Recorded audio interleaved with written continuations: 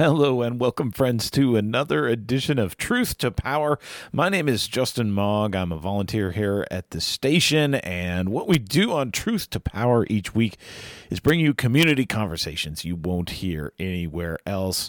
And what we've been doing in the past few weeks is highlighting some of the community conversations we had at the Louisville Maker Faire that took place on U of L's campus back on September 10th, and Forward Radio was there. We were so thrilled to have a booth and to be out in the community, meeting people and making new friends. And we also took some time to live broadcast from the fair and to wander around and speak to some of the many different kinds of makers in our community. And we want to share part two of those conversations with you today here on Truth to Power. So with no further ado, we're going to take you back to September 10th at the University of Louisville and hear some more from the Louisville Maker Faire here on Truth to Power on Forward Radio. All right, we are going to keep roving the Louisville Maker Faire. I'm Justin Mogg with Brian Barnes doing some critical thinking about creativity today, I guess. Yeah, we're doing our best. This is a really good place for that. If you need some good ideas, some new ideas, if you're getting stuck on something, come out here, because one of the nice things about creative processes is that they really seem to be enhanced when we get around new ideas and new machines. I mean, there's so much here that I've never seen before, and I think that my creativity is just going to be off the chart later. all the new information coming into my thinking. Come out and join us here. And Forward Radio is here with a booth in the second floor of the Student Activity Center, up in the ballroom, and you can come visit us and learn how to make media that matters. We are passing by the 3D printers, right? There are 3 3D printers going in front of us here. Have you ever done any of this 3D printing stuff? I've done a little bit of it. They were way bigger when I was doing it. It took about, it was maybe 5 or 6 times the size of these. They definitely were their own table sitting on the floor with the box on top. A lot of big electronics associated with it. Took a lot of power, pretty slow. Some of the stuff we'd make would take days. Oh, really? So this technology is evolving and moving in new directions, like food, as we mentioned, right? I wouldn't want to have eaten any of the stuff that I made in the early days. Maybe we could come around the backside here and talk to some of these makers about their 3D printers. They're actually going right now. Can we talk to you about these 3D printers? I'm Justin Mogg. What's your name? I'm Eddie. Yeah. Eddie, who do you represent? So I work for Boron Design, or I don't work for them. It's a volunteer organization. We're across the entire world, actually. We have a open source project where we design 3D printers.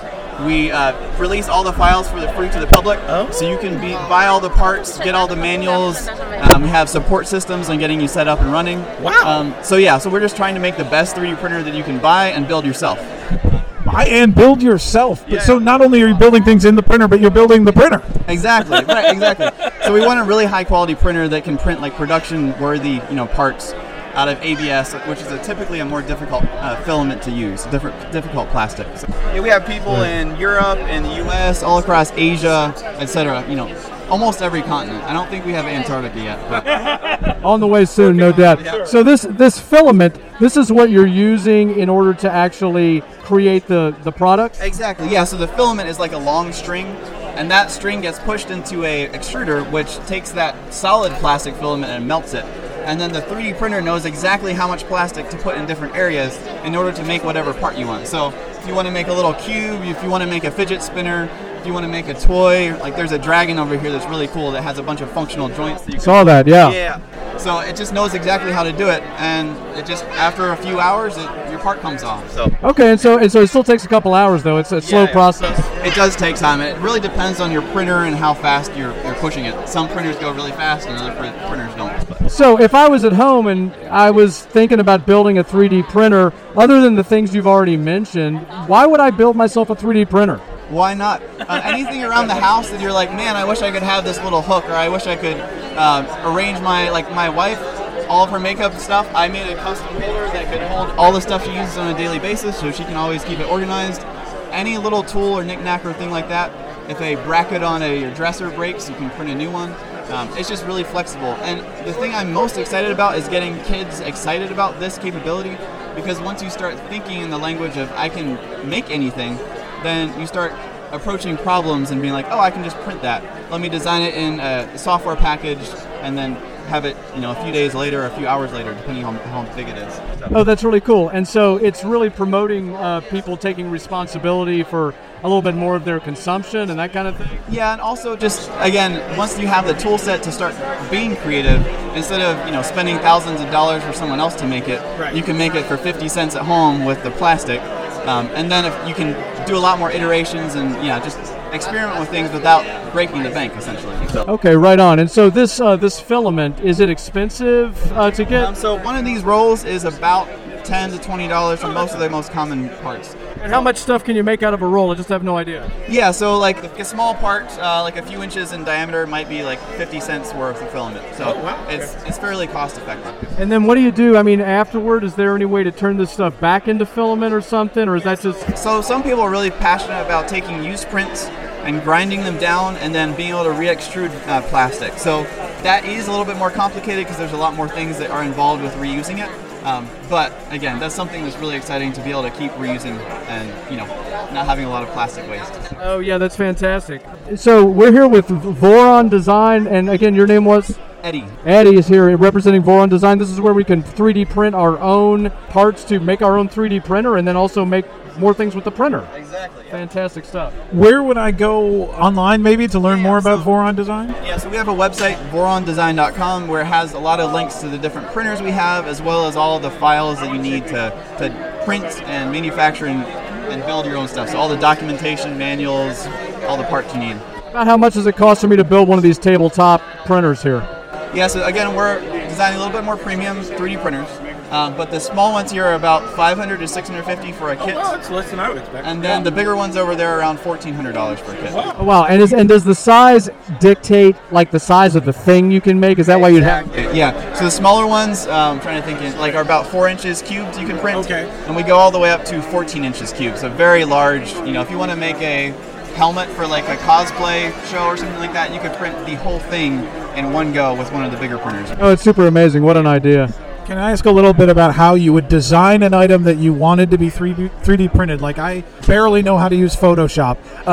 That's 2D, right? Like, how would I go to the next level? Exactly. So there's a program called CAD, Computer-Aided Design. There's a variety of different tools. Something called Tinkercad is a little bit more user-friendly.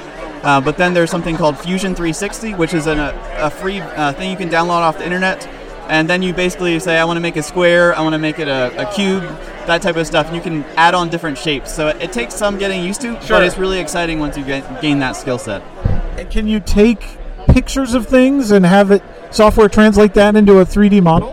Yes. So some of the newer iPhones have a LiDAR scanner that you can create a STL, which is the file type that would get sliced into a 3D printer model. Wow. However, there's a lot of cleanup that would need to be done with those. Okay. So there are certain levels of things, like you can take a picture of something and then bring it into CAD and then like trace around the edges and then create a shape off of that. That's like the most user-friendly way of doing it. Right. Yep. There was a group of people in just a few hours away, high school students that were taking architectural buildings, like historic buildings, and then taking pictures of them, converting it to CAD, and then having CAD models to preserve that historical building. If it gets damaged in the future, we have the model to say what it represented in the past. So that's one example of converting that and preserving stuff like that. Yeah. So, yeah. Right. And I think our Louisville Public Library might have a 3D printer. Is that a thing? Yeah, I think a lot of 3D printers or libraries have 3D printers. Yeah, it's something. Again, it takes some getting used to. There's different levels of how easy it is to just press print. But yeah, I've heard a lot of. Also, First Build here in Louisville has a bunch of 3D printers as well. So again, find a maker space close by, and they'll be able to help you get started. So. Yeah, we just talked to First Build. I want to let you talk to your many customers here. That's V as in Victor, ORON design.com. Yes, that is correct. Thanks for talking to us today. Have a good one. All right, we are live at the Louisville Maker Fair here at the University of Louisville campus, all around the clock tower, indoor and outdoor. We are talking to our indoor booths today in the big ballroom here at U of L, and we are here as Forward Radio representing Making Media That Matters. My name is Justin Mogg, and Brian Barnes is with me here. So come on down. This is a really cool event that hasn't happened in 3 years, Brian. Yeah, and it's something that's really needed because we need a lot of creativity in order to drive the society forward to help us think about how to solve all these problems. This whole radio station is all about thinking about how to solve problems that are here, that are coming, how to think outside the box, how to change the paradigm, how to address various inequalities, which involves culture change. This is a place for all of those ideas coming together. And what I'm seeing so often, I thought I was going to come here and see a bunch of crap for sale, man. I was like, I'm bummed out. I bet it's going to be a bunch of crap for sale. No, it's not a flea market. It's not a bunch of crap for sale. It's a bunch of ideas for free, and people should come check it out. It's a great space, and people are really willing to share and are trying to turn you on to doing what they're doing. It's awesome. Come on down and join us. We mentioned libraries, and of course the Louisville Free Public Library is here as well. They have a Maker Pavilion 101 station, and the kids are loving this one because I see all kinds of fun things. We're live on the radio. Can we ask you about the Louisville Free Public Library's Maker Station? Yes, so I'm Liz with the Louisville Free Public Library. We've got 2 Makerspace locations in Louisville. One is at the Northeast Regional Library in Linden. The other is at the South Central Regional Library in Okolona. Nice. Is this where the 3D printers are? We were talking about 3D printers. Yes, we have 3D printers at both locations. Wow. We've got sewing machines, laser cutters, vinyl cutters, button makers, which is what a lot of people are making today. Yeah. Do people have to reserve time, or do they just show up? We have information on our website at lfpl.org/makerspace. It's by appointment, or there are drop-in hours available. And are there staff available to help me with these things, or do I do it all on my own? We definitely do an intro 101 training every time people stop by for the first time, and then we put their name on file so they don't have to do that again the next time they come. And then we are there, staff are there to help out. That is so cool.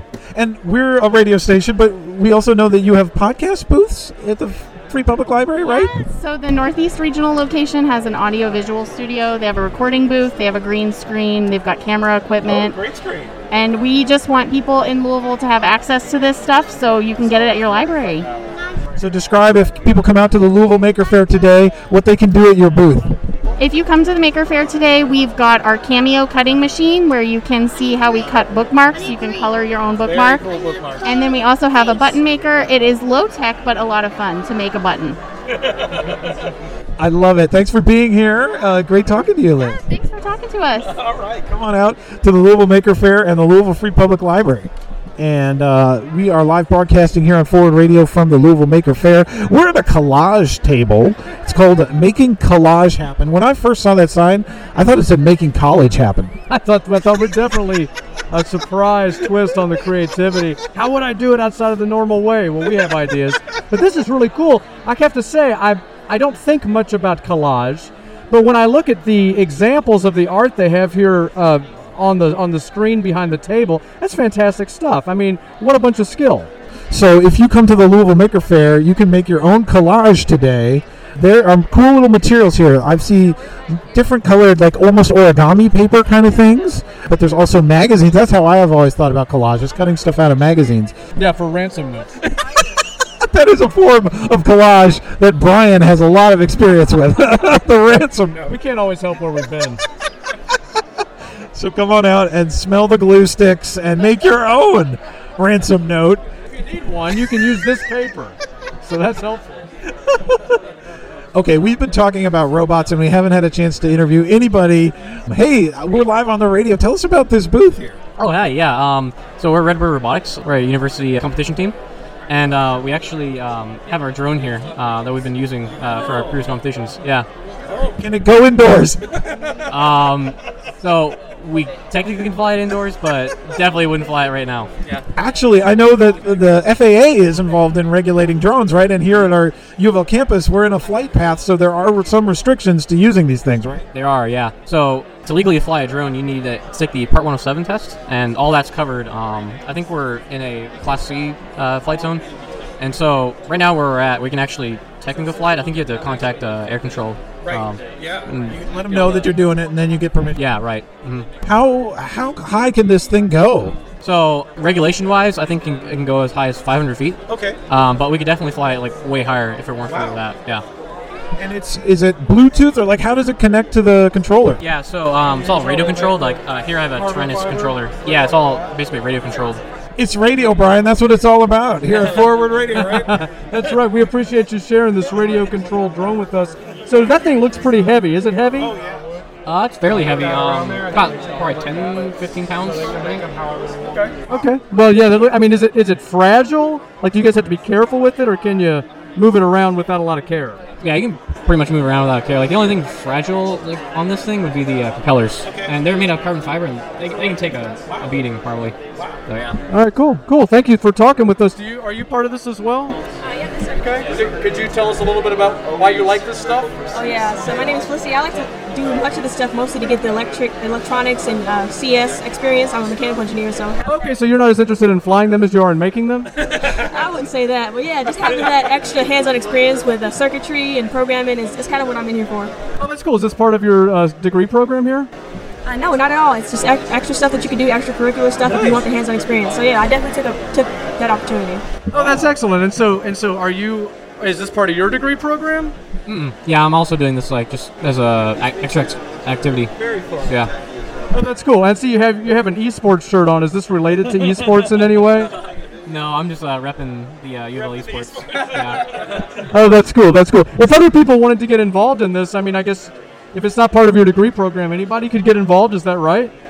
Yeah, any students can get involved. Yep. Okay. You don't have to be part of the space school engineering either to get involved. Like, if you wanted to join, you totally could. You don't really need any experience to get started. What's the club called? Or we're Redbird Robotics. Redbird Robotics. All right, everybody, look for it. You guys, I guess, are you an RSO then? Yeah. Okay. All right. Yeah, look for it. And any student? Is it anybody at the university or just students? Yeah, pretty much any student at the university can join. Yeah. Great. Very cool. Very nice talking to you. How'd y'all think so? Yeah.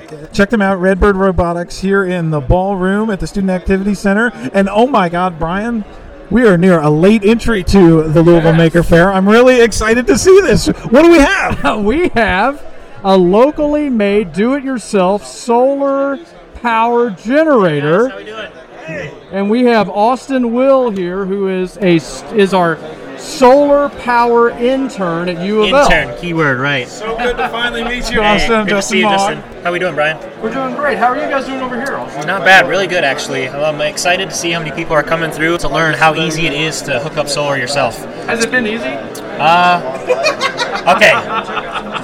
Mildly easy. How about that? Yeah. Right? In the middle. Okay.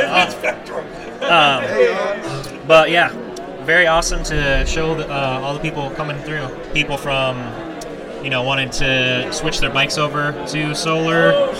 Another guy wants to convert his barn over. The guy that just left, his tool shed in the back, wants to power his electric lawnmower and stuff like that. Be able to have a charging station that way. All right, so let me ask you a question about this. How is this solar, and we want to get to Aaron Koshinsky, who's the developer of this technology, who's standing here next to us, but just, Austin, can you tell us really quick, how is this different from me going and buying solar panels and putting them on the roof of my house? I guess a conventional kind of thing. What's different about this? This is kind of more, I guess, if you want to advance it on your own, instead of just buying something, cookie cutter, it's not going to be able to do everything that you want. It'll be able to do, a couple things. With this system and the ElectroDockus, our battery management system, you can do something small for like a patio, or if you want to hook up larger appliances in your house, like water heaters, fridges, and things like that. So the versatility of our technology and equipment that we're working with is, I think, vastly above the rest. Okay, and this is something people can learn on their own, as opposed to when I go and buy it from the solar place, they don't really teach me how to do a lot of, solar. Exactly. So my background is a sustainability major, no mechanical, no electrical. We've got some textbooks and we've got some pamphlets that run with our battery management system. Read through it a couple of times and it starts to stick. You just have to be willing to commit the time to it. Okay, well, thank you for committing that time. Let me talk to Aaron real quick over here. Aaron, you're the developer of this technology. Can you tell us a little bit about what people should expect if they're coming out to the Maker Faire today to see do-it-yourself solar? Just a pack that we've gotten running over the past couple of years, and a pack in progress. We have all the interfaces for rapid prototyping other developable products past our own that we've developed here today.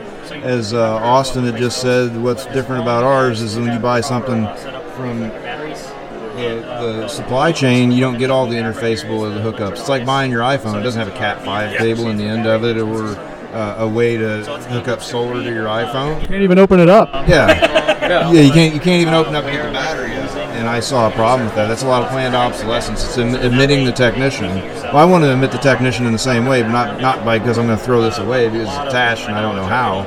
I'm going to give you the option, but eliminate the amount of times you're going to need to get in there.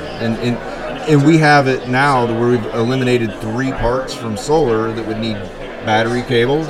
And soon we're going to design our case out of polycarbonate or acrylic and cut it on CNC cut Lexan. So it's like how the old school people used to do stereos. And we're going to sub this computer screen in the face of it and emit the Electrodocus screen and run it off of that. Oh, that's interesting. So that'll be a real upgrade. A lot of people listening have no idea what this word even is that you and Austin used, Electrodocus. Can you tell us what the Electrodocus is? It is a Raspberry Pi computer purpose. It's a pie?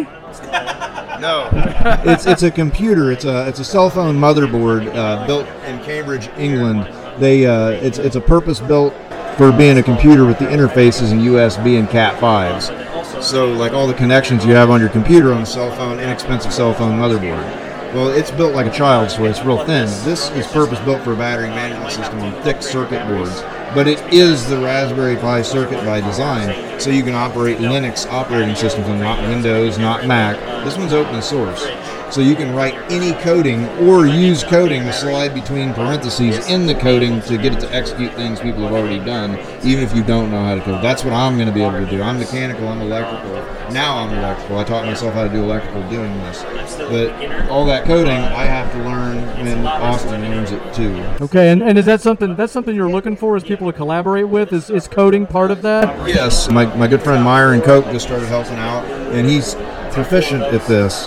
But we need people so he can spend as little time as possible, and he can instruct them how to do it and learn. And we need a person that wants to learn eagerly from Myron. And we had Austin's eagerly learning the mechanical and the electrical and components and the build for me.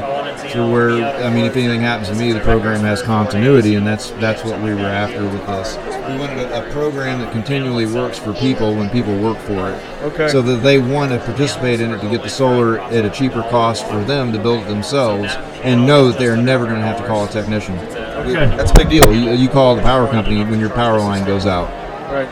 Right, definitely. All this, it's like, well, do I want to pay somebody $1,000 to fix my stuff the way I do an appliance?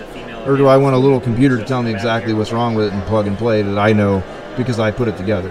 Right on. And so this is something that the idea is that people can do this on their own. If people come down to the Maker Faire today, they can meet you, they can meet Austin, and talk about how to collaborate for next steps on this, right? Our next step is paint by color and number for electronics. It's green to green, step 1 to step 1. You hook it up and put the bolt on, and the bolts are the same. So we're going to try and get everything the same components, same parts, and eliminate a lot of parts. Where when I hand this to Brian, who's never done this, that he can look at it without instructions and put it together intuitively. Yeah, that's going to be exciting. I'm looking forward to that technology. All right, well, come down to the Maker Faire and see Aaron Kaczynski. Come and see Austin. Come and see this do-it-yourself solar. Yes, we're here live at the Louisville Maker Faire. Thanks so much, Aaron. Great seeing you again.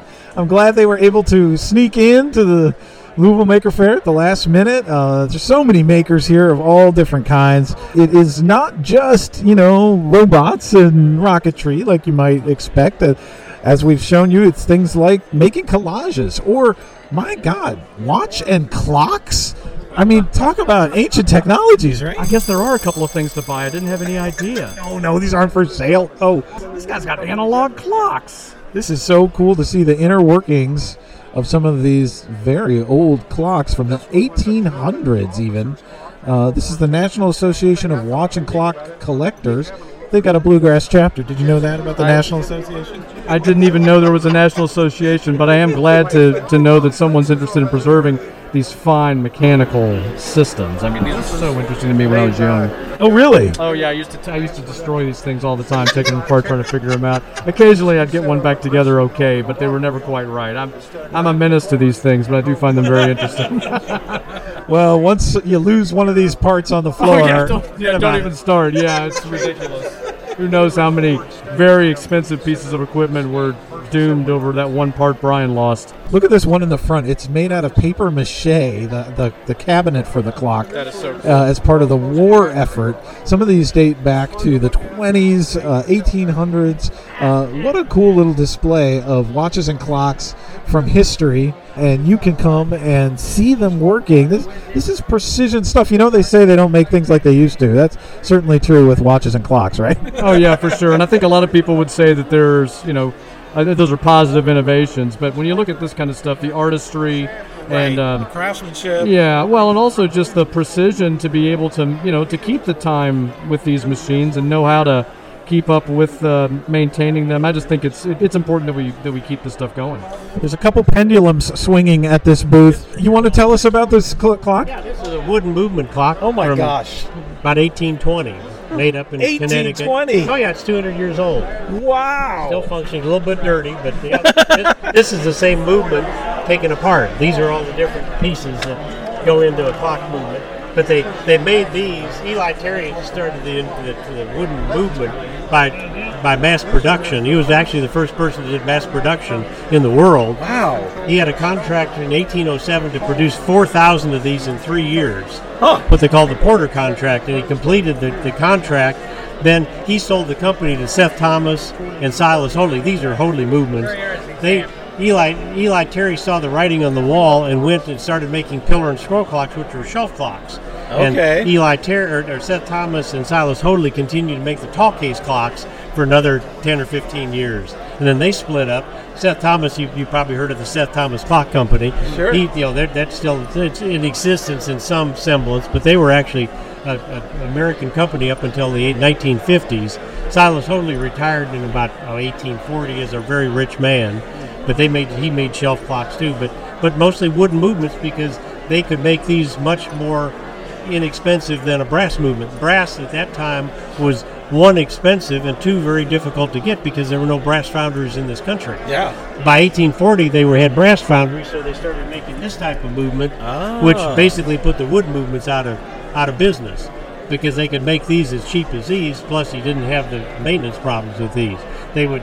The Americans actually took over the world clock market, but they couldn't send these over because you send these on ships for 3 months and they'd warp so badly because of the salt air. It wouldn't work. But once they started making the brass movements, you'll see a lot of American clocks, many times with English cases, coming back to the U.S., that have been imported over back 1850, 1860, 1870. Very interesting. They took over the market. We were kind of like the Chinese. We were the low-cost producer. Yeah.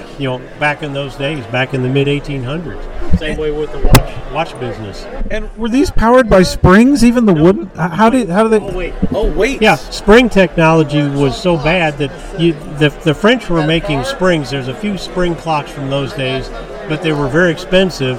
So they were literally doing weights. That's why they call them grandfather clocks. Their proper name was tall case clock. They had a longer weight drop, so they could run a week with the weights. These were weight driven.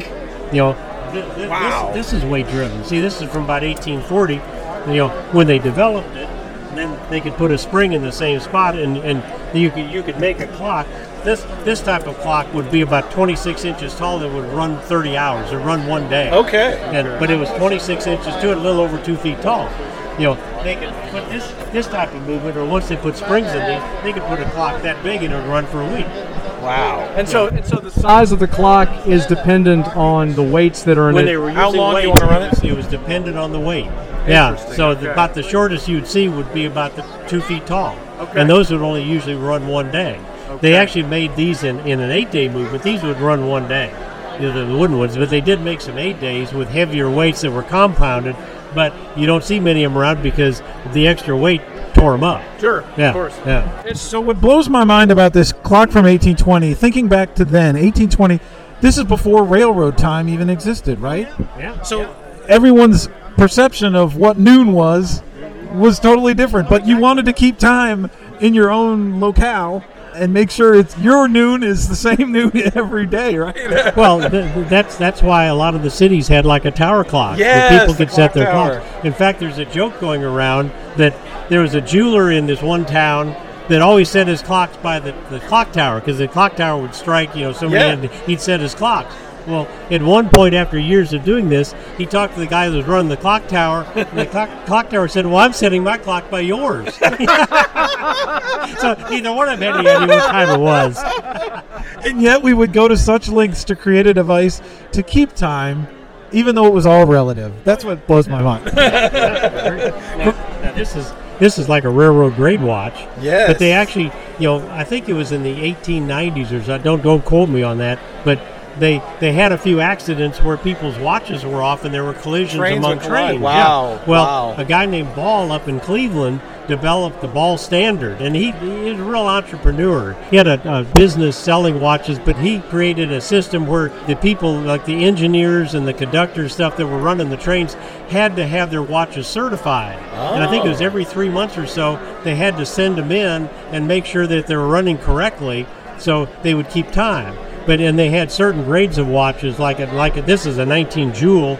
They went up to 21, 23, had to be adjusted positions and all, and temperature had to be lever set. You can't, on this type of watch, you can't pull the stem out and set it. You had to. There's a lever here that you have to unscrew the face to get to set, so you couldn't inadvertently undo it or change the time. Right, because a lot of those are really easy. But he developed a great system where you had to have them certified, so everybody was on the same time. But back in the old days, before they actually did that, I've got a friend down in Chattanooga that collects railroad clocks and watches, and he's got a clock that this is railroad time and this is true time or Greenwich time. And there's a little, different cities. Really? It might be in Cleveland it might be 8 o'clock, but in this town it might be 8:03. Right. Yeah. Wow. Because of the setting of the sun. Right. And they got rid of that with the time zones. Yes. And again, for the same reason with the railroads and stuff. Fascinating. So great to talk to you. Come on out and check out the National Association of Watch and Clock Collectors booth here at the Louisville Maker Fair. If you hurt yourself on the clock, there's a first aid station right next door to help you out. That's safety first at the Maker Fair. I mean, there is flame outside. I mean, there's glass blowing. There's rockets. Yeah, there are rockets. That's right. So like we said, it's not just rockets and robots. There's things like the International Honor Quilt here at the Louisville Maker Fair. You want to tell us what is the International Honor Quilt? I've never heard of it. Well, the International Honor Quilt is a collection of over 540 panels of individually quilted works that accompany Judy Chicago's The Dinner Table. So as The Dinner Table, which is a famous feminist artwork of 30, profiling 39 women that were kind of overlooked in history. That's it. So the dinner table traveled to different states, and we all wanted to participate more. I mean, there's so many more women that never made it into the book. So a call was made out as an International Quilting Bee, so people, women in particular, and quilting groups and so forth, could contribute to the overall mission to write women into the history books. Is it sort of like their own table then, because of the shape of the panel? Is that the idea? Yeah, just the idea, the three-sided triangle being the dinner table, being a feminist symbol, the uterus, to get kind of explicit. No, we can say it. We get radio listeners. We can say vagina on the radio. Good. So yeah, women have those too. So For sure. so that's the kind of our symbol to have this iconic little image, but created in these 2x2 foot panels that all 2x2 by 2 that fit all together. And the assemblage becomes one giant quilt for womankind. And is it ultimately displayed somewhere? Well, it travels. We have 120 pieces in New Mexico at a Judy Chicago show where it's the 50th anniversary of Woman House, which is an installation piece she did. So we have 120 pieces exhibited there. 16 pieces are getting ready to go to Rhode Island, to the Newport Art Museum. They'll be exhibited there October to January, something like that. And it's on campus. It's available to be seen if you contact us. It's in our archives of VRC and Lutz Hall. And it's part of the university, and we use it for outreach, for academic study, for empowerment. I go out into the schools and do after-school programs, in-school programs, teach them about handwork, about feminism, and about being seen and having your identity and being proud of it. Very cool. So I see you're working on an Elmer Lucille Allen section of the quilt. You want to tell us about it? She's a queen. She's a goat. She was the first, she is, I should say. She's 91. She was the first black chemist to be hired at Brown-Forman. So she's like big there. And then after she retired, she went to the University of Louisville to get another degree in art. She does fibers and ceramic. And she still goes to school every Tuesday, Thursday. Like, she's here. You know, now that you moved your notebook and I can see Elmer Lucille's face, I do recognize her. I just didn't know the name. So this is why we need these kinds of projects, right? Exactly. She's an icon. And I believe she's on a mural in Smoketown? She has a whole building. Building, yeah. The mural wraps the entire building. Yes, it's fabulous. Go to Smoketown. You'll see her there, too. Very cool. These are the kinds of things you'll learn at the Louisville Maker Faire. Who knew? Check them out there in the back corner here of the Student Activity Center Ballroom, the International Honor Quilt. Can people go online and learn more about it? Yes, they can. Judy Chicago, the International Honor Quilt. And if you're on campus, you can access the database. And it will be out there in the public again soon. We're doing a technology kind of transfer.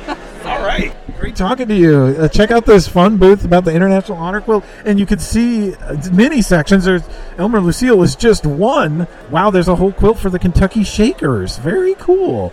So, yeah, come and check out some of the quilting here at the Louisville Maker Faire as we rove around. The Speed School of Engineering is here. The American Society of Civil Engineers. You know, we were talking to some U of L students earlier who are not engineering students but into robotics. But this is a society of student engineers. Hi, what's your name? Can I talk to you guys? Hi, this is Shelby Hogan with ASCE.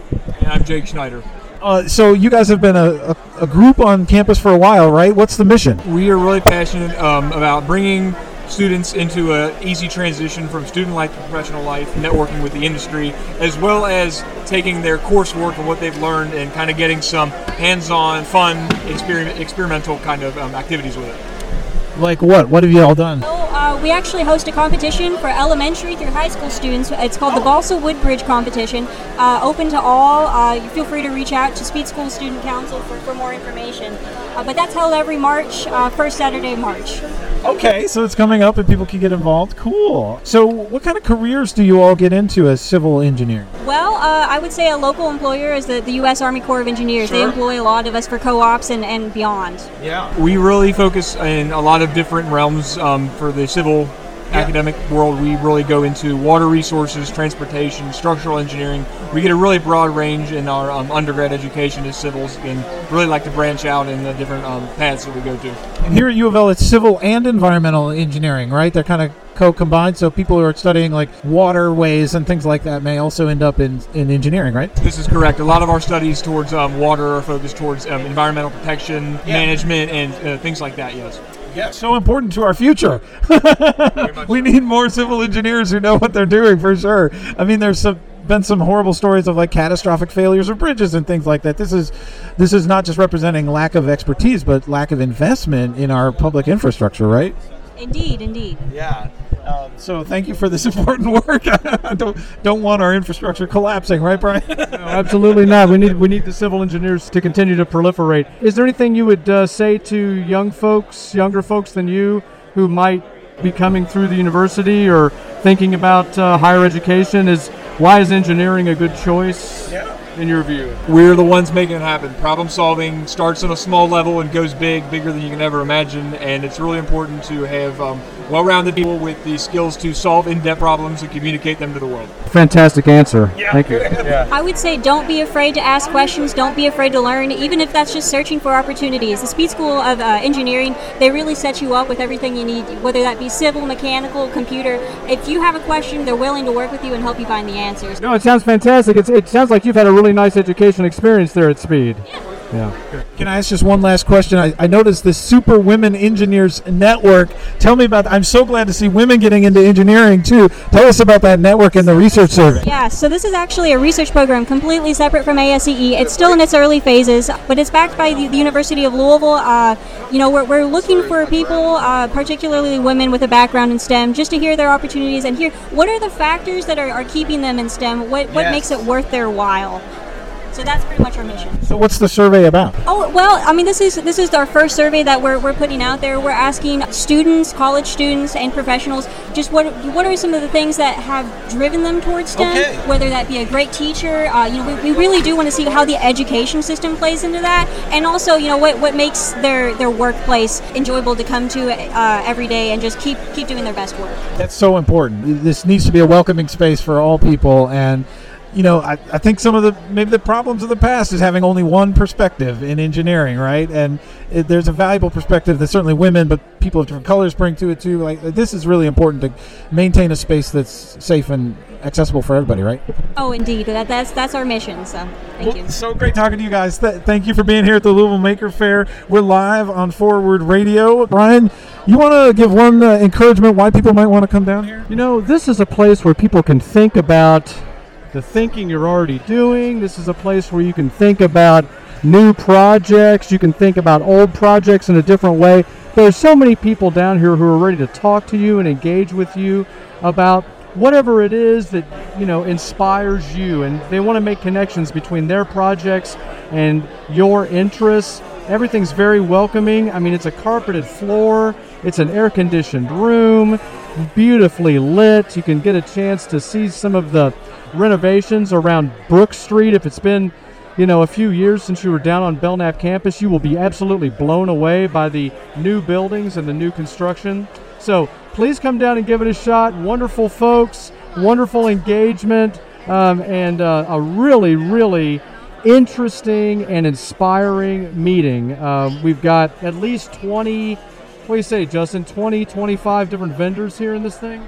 Well, vendors, it's the wrong word because they're not selling anything. It is the right thing. Yeah, it's the, what do we call it? Philanthropists. They're just giving it away. They're giving away the ideas and the inspiration and the stories. I'm so excited. Welcome. Hi, what's your name? Hello, it's Janan. It's good to see you again. And what's your name? Lena.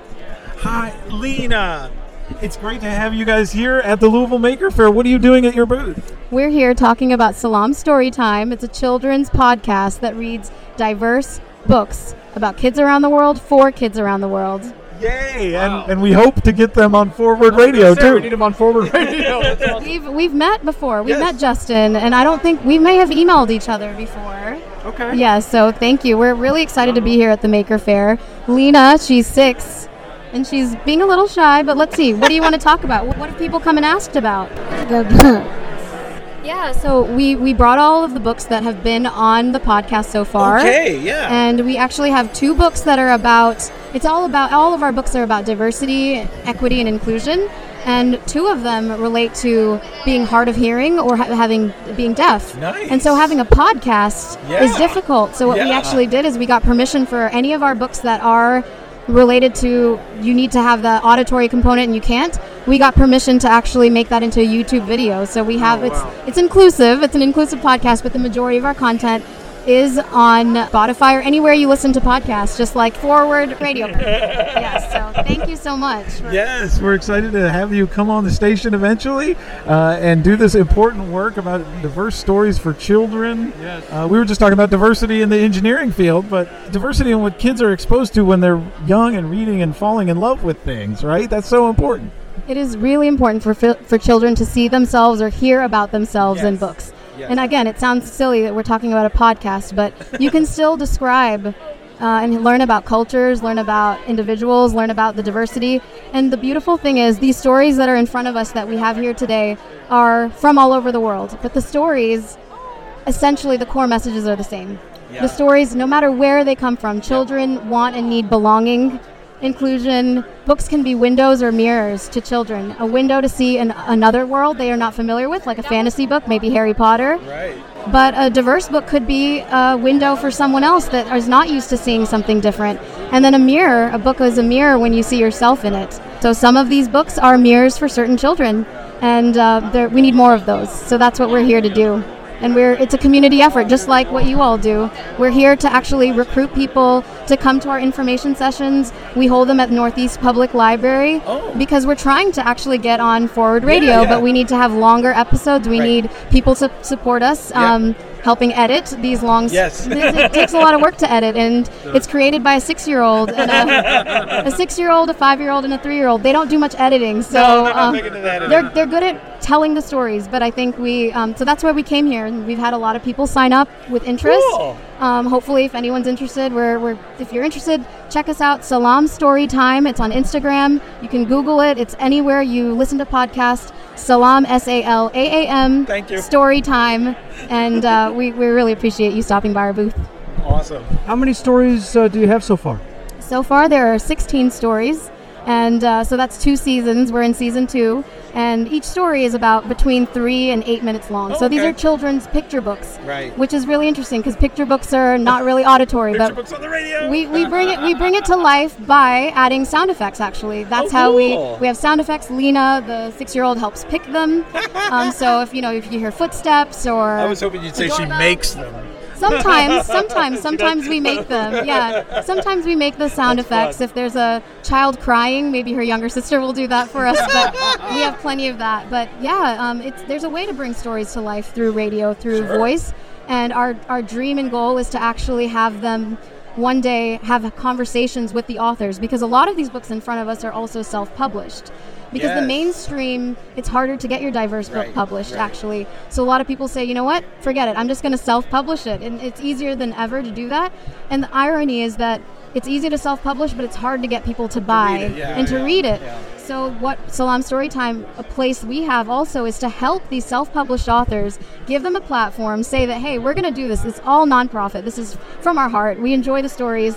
They're picked because the children like them. Yeah. Our committee is children. Yeah. And once the stories are approved by the children board, we start reading and we start getting to work thinking about what sound effects to add, who's going to be the right character for each story, who do we know, who do we need. So yeah, we need a lot of boys because I have 3 daughters. We need more boy voices, and again, really fun stuff. So thank you. That is fun stuff. Thank you. Nice to meet you. Nice to meet you. Yes. Come on back to Forward Radio anytime. Come on, check their booth if you want to get exposed to things like children's stories on diversity. This is the place. The Maker Fair's got it all. Aquaponics is in the house. I love how there's like cheek to jowl crazy things like Salam Storytime and Aquaponics. You never know what you're going to get. You just take the next step. We at U of L are kind of experimenting with aquaponics, aren't we? We are. We have a tank. We have all of our pumps. We have fish waiting for us to do it. I just need to get the labor to set it all up. We've been looking for that labor actually for about a year, but we have everything we need except putting it all together. And maybe some of the people we need are right here at this booth. Who knows? So maybe we could talk to some of these folks working at the aquaponics booth. Can you tell us about aquaponics? So it's a different way of farming, how we use the waste product of fish to fertilize plants. And it's a better way of farming for the future. And have you built one of these aquaponic systems? Yes, I have. Where is it? It's at home. At home? Oh my God, you can do this in your garage? Yeah, you can also do it indoors. Right, yeah. What kind of fish do you grow? I used a fancy goldfish for my project. Cool. And people do this also to grow fish to eat, right? Yeah. People use tilapia to grow plants, mainly. What's your name and how did you get into this? My name is Amina Al-Barqawi, and I was researching and I found that normal growing is not very sustainable for the planet, and I wanted to find a different way to grow plants. Very cool. So what is the input that goes into an aquaponic system to get the whole thing started? So first you want to start with a tank, and you want fish to grow in it for a while, and after they start producing the waste product, then you can use the waste products to start fertilizing your plants. Yeah. So the waste is food for something else in this mini ecosystem that you're recreating, right? And the plants also clean the water so that it goes back to the fish, and it's like a system. Awesome. So you don't have your tanks here, but there are great displays of how you can do this in your own home, right? Yes. And you can make it out of waste products from industry, right? Like, Brian, you've got some tanks you got from local industry? Yeah. Brown Foreman has given us some tanks, for example. We've had some others from food service industry. Yeah, we use them. So come on by Maker Fair today, and you can learn a little bit about aquaponics, right? Great talking to you. Thank you. This is awesome. I love the diversity of things and ideas here at the Louisville Maker Faire on the U of L campus, Student Activities Center at the Clock Tower. There are both indoor and outdoor booths. We're doing a special live broadcast today here on Forward Radio. My name is Justin Mogg, and I've got Brian Barnes with me as we rove about the hall, talking to the many different kinds of makers. It is so fun to see the different kinds of people who are involved. We were talking to folks who are interested in, clocks from the 1800s, and now we're talking to youth about aquaponics and kids' books and diversity. That's the kind of stuff you get here at the Louisville Maker Faire. It's so exciting to have it back after 3 years away. This is a super fun, family-friendly event that is free and open to the public. It is a wonderful day to be out learning about how to make stuff. The University of Louisville, of course, does things with surgery that no one else is doing, including astrosurgery.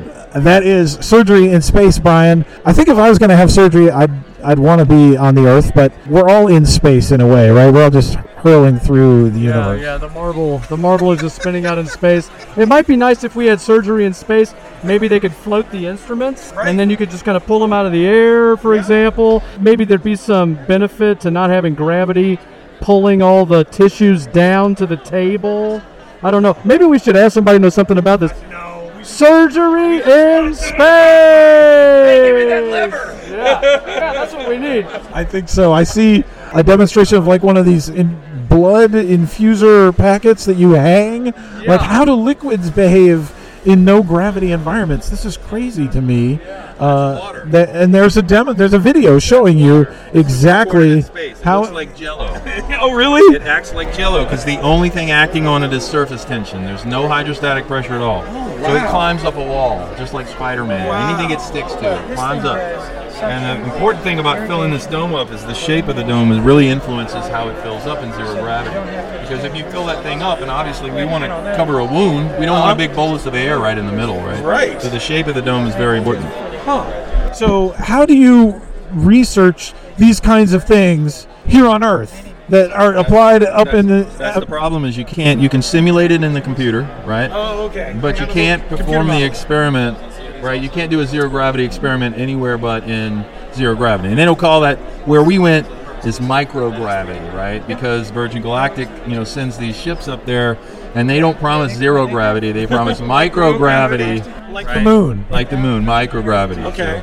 So this experiment went up on Virgin Galactic's Spaceship 2 last May. Wow. And what we're interested in is thinking about how to do surgery in zero gravity. So specifically, if you have a wound, that wound needs to be contained. So especially if you have an arterial wound where you have blood going everywhere, contaminates everything. Gosh. You want to be able to contain the wound and then also provide access. So we have these little hemispherical domes called surgical immersion domes. Basically, you can peel the bottom off, stick it over the wound, and you're basically doing endoscopic surgery outside the body. Oh. So the fluid does two things. One is it clears the visual field, so it brings the bleeding away.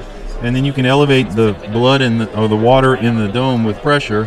So it's like putting your thumb on the wound, right? And then we have ports in the side, so you can stick your instruments through the walls and actually do suturing, stapling, that kind of thing. So I call that a space Band-Aid. That thing, it looks like a little hemispherical shell.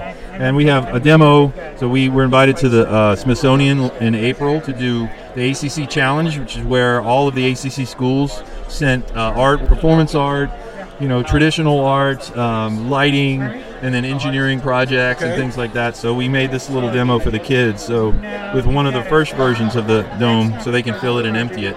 Just in 1G, it's hard enough. Right? So part of this is the fact that was fully automated. So nobody turned a switch or anything like that. We got 24 volts from the spacecraft. We had to figure out when it got to zero gravity and trigger to run it had about 35 steps in the sequence, right?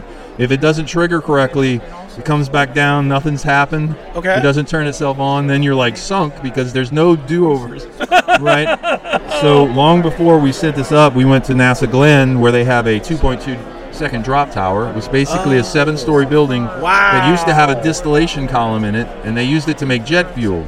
They would take regular gas, distill it, right, to get high-octane jet fuel. now that they make jet fuel at the refineries, they decommission that and they turn it into a drop tower. So there's this big giant electromagnet in the ceiling. Whoa! Right, where you actually stand on the 4th floor and load your stuff in this carriage.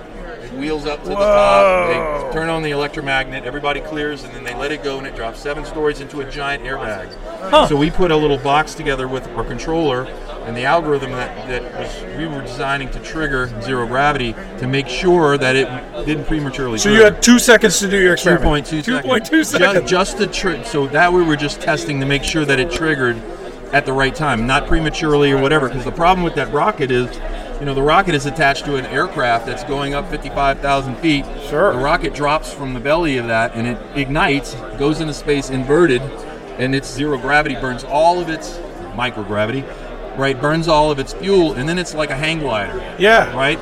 So the fact that it's a rocket, we reached 4.7 Gs, Mach 3.5 when that thing went off, right? So you need to make sure that when it's in free fall, right, that when it drops from the plane, it's not going to say, hey, I'm in zero gravity and trigger. Yeah. Right? So we had little windows of confirmation to make sure that we were actually in zero gravity before the thing turned on. And it worked absolutely perfectly. Congratulations. So we found out, how much volume you need to add to. We wanted to get to 100 millimeters of mercury, which is about the pressure you need to overcome any bleeding. Okay. Right? And we found out that we need a lot more fluid, right, than we use on 1G. 1G, we did all those tests, right? But in zero gravity, you need a lot more fluid to get the same levels of pressure. So we learned a lot, injected a little fake blood. Yeah. We've got a little utensil there we call the multifunctional surgical wand. So when you think about surgery, there's all kind of people involved. You might have a utensil for suction, a utensil for irrigation, a utensil for cautery. We're trying to combine all of those into one unit. So that little white handle device does suction, irrigation, illumination, and Sienna here is working on her master's degree, developing putting a cautery tip in the end of that. So we can do old-fashioned thermal cautery in a single device. And the cool thing about that shaft that you see right there, that's 3D printed out of stainless steel. Okay. Right? Yeah. So we can make custom instruments with this new 3D printing technology. And what you see in the front are those surgical handles.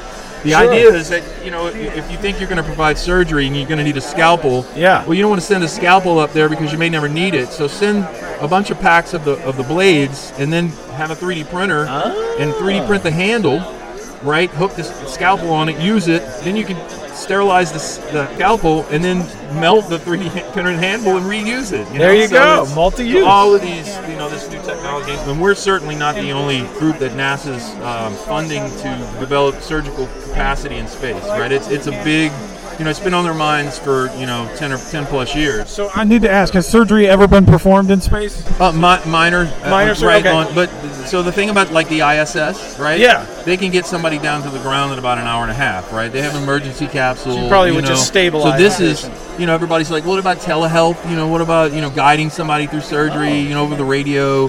All of these astronauts are going to have some surgical capacity, talent, training, because the further you get away from Earth, the longer the latency is in communication, right? You're not going to have a direct line to call a bunch of doctors. Everybody's going to have a little training, and something's going to happen. They're going to accidentally nick and get a cut, need stitches. They're going to have an appendicitis, or even maybe an impacted tooth, or so. You don't know what's going to happen, right? So that's why we're thinking about blaster injury. There we go, blasters. Sure. You never know, right? Hey, don't have to worry. If we see stormtroopers, we're safe. All right, so last question. Listeners are probably wondering, I'm never getting into space. Would there be any kind of on-Earth applications for the kinds of things you're developing, like this cauterizing tool, right? So like the multifunction surgical device, the longer you're in during surgery, more times you switch instruments, it only increases like clinical surgical related infections. So with this, we can minimize those, or people who have adverse reaction to anesthesia. The least amount of time under anesthesia, the better. So especially with that tool, you could use it for that, or even in like more rural medicine applications where maybe they don't have the space or they don't have a way to get all these instruments all the time. You just have this one that they can keep reusing and use it for multiple different things. So cool. It's great meeting you all. Thanks for telling us all about surgery in space.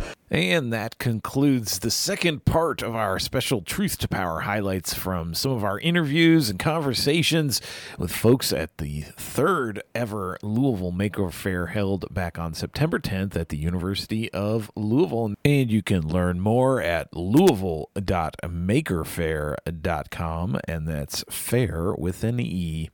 That's all the time we have for today on Truth to Power. We'll be back in your ears again in 1 week's time. Be well.